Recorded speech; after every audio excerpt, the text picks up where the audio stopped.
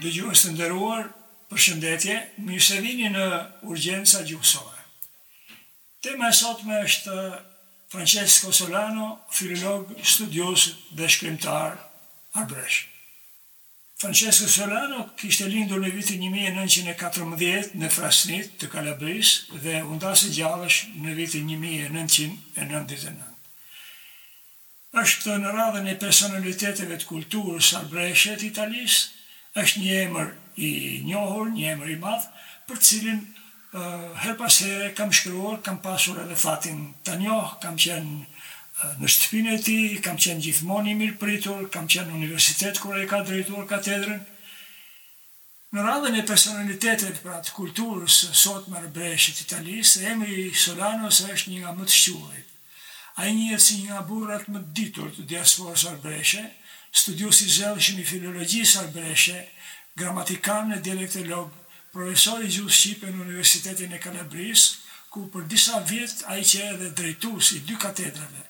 katedrës i gjuhës shqipe dhe i katedrës i dialekteve arbëreshe, cilit i themeloi vetë ai, njohës i mirë i shumë gjuhëve të huaja, deri dhe i japonishtes dhe i kinezishtes, gjerë, dhe përkthyes i talentuar prej tyre, poet dhe shkrimtar i dalluar për mëtimet e tij artistike, për gjuhën e përpunuar mirë me shumë kujdes.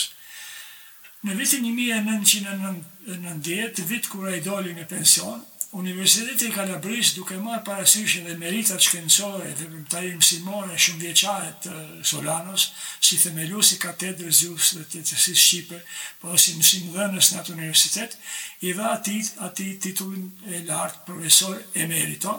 një titull që jepet në universitetet italiane,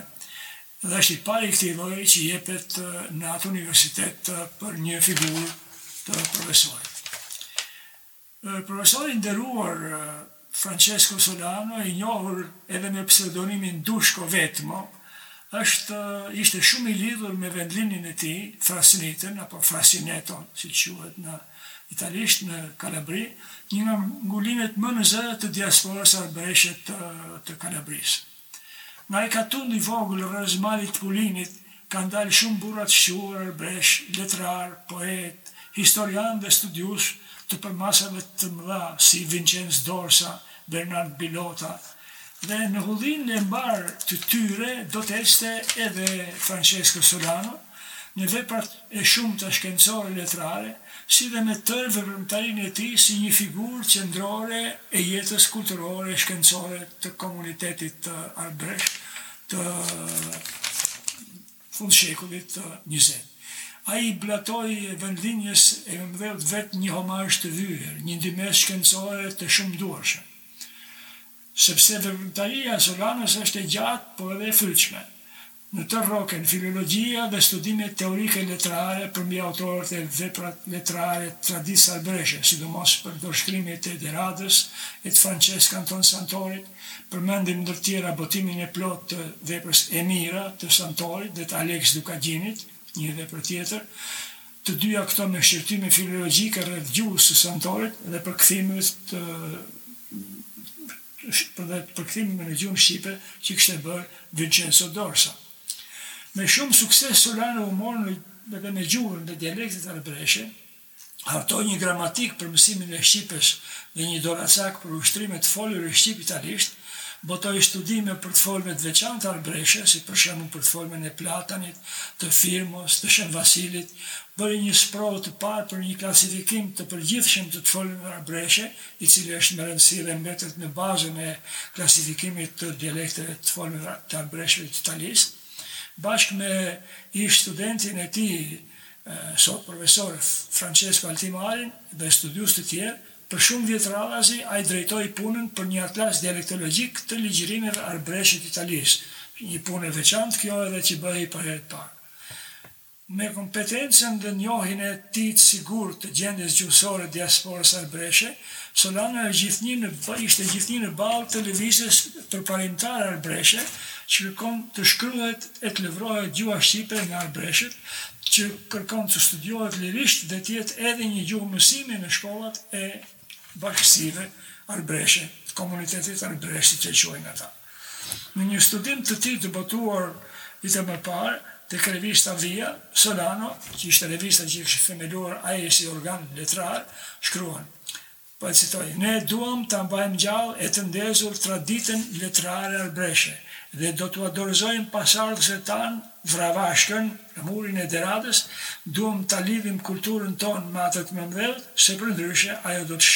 të shuhet dhe është duket përgjithmonë dhe do të humbasim. Këtu përfundon citimi i Solanos. Solano pra është gjithashtu poet, prozator, dramaturg që shkruan duke zbatuar normat e gjuhës shqipe të njësuar. Dhe ky është edhe një shembull shumë i mirë që ai jep në mjediset e diasporës arbëreshe. Në moshë të re ai pa botuar me pseudonimin tjetër Paolo Yllyrico, pastaj me pseudonimin Dushko Vetmo që mbajti gjatë gjithë jetës. Ka botuar rreth 9 vepra letrare, nga cilat 2 përmbledhje vjershash, Bubuqe Tegra në vitin 1946 dhe Te Praku në vitin 1977. Nga shkrimet në prozë janë për të përmendur Lal Ndreu nuk thot prralla e vitit 1957, Tregimet e lëmit, Vjesht e thatë, pastaj novelat Bite Dodonës, Daskal Mitri dhe romani Akullnajat dhe dramat E Pohëna dhe Shkretira prej Gurit. Janë këto, si të thosh, veprat kryesore të cilat i kishte botuar sa që gjallë Solano. Profesor Solano është i njohur edhe i dashur edhe në rrethet shkencore universitare të Shqipërisë të Kosovës,